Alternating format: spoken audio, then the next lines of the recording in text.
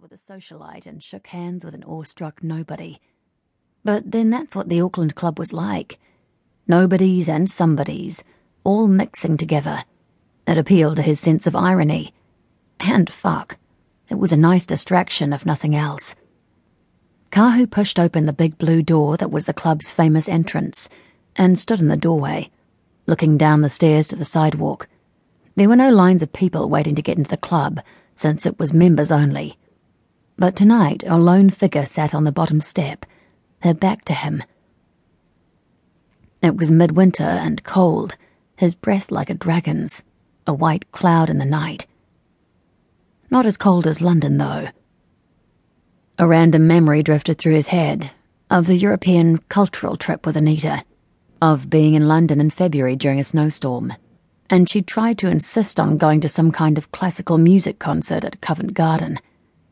He'd seduced her in their fancy Claridge's hotel room instead, and they'd spent the rest of the evening in bed, away from the storm and the cold. Kahu let out another cloudy breath, trying to shake the memories away. He'd grieved when Anita had died, but the woman in that chair in the rest home wasn't the Anita he'd known and loved. That woman had died a long time ago. The person sitting down on the bottom step suddenly turned, and his drifting thoughts scattered. A pale, pointed face, and eyes an indeterminate colour between green and grey, looked back at him. A familiar face. Lily.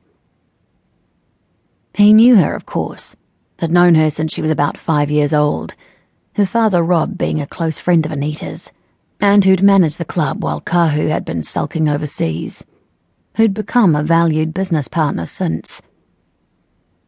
A quiet, watchful girl who stayed out of the way and did what she was told, if he remembered right.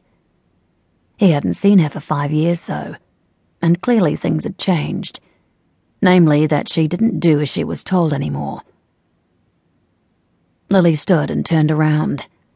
She was wearing a black duffel coat, the hood pulled up against the cold, and dark, skinny jeans, a pair of Chuck Taylors covered with Union Jacks on her feet, and a very determined look on her face.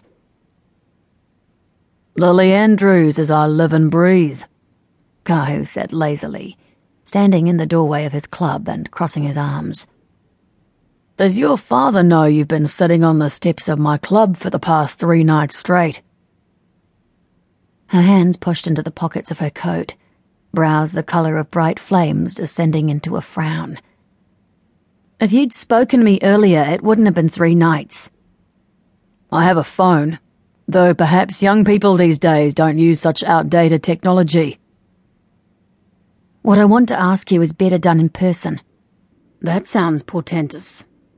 Come on then, don't keep me in suspense. What do you want?" She didn't speak immediately, her mouth tightening, her eyes narrowing, as if she was steeling herself for something. Jesus, whatever it was had better be good.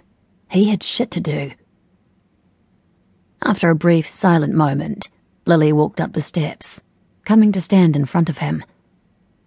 The light coming from the club's doorway shone directly on her face. She wore no makeup, her skin white, almost translucent and gleaming with freckles like little specks of gold. She looked 16 if she was a day. "Can I come in? I don't want to ask you out here." "What? Into the club? Sorry, love. It's members only." She shifted restlessly on her feet. "So can I be a member then?" "Are you kidding? You think I just hand out memberships to any fool that comes to my door?" Her forehead creased into a scowl. "I'm not a fool." "If you're not a fool, then you'll understand that there's a reason it's taken me 3 days to speak to you." "I just want to ask you a question. Nothing else." "Then send me an email or a text like any normal teenager. Now, if you don't mind, I have a few things I'm not a teenager, for Christ's sake.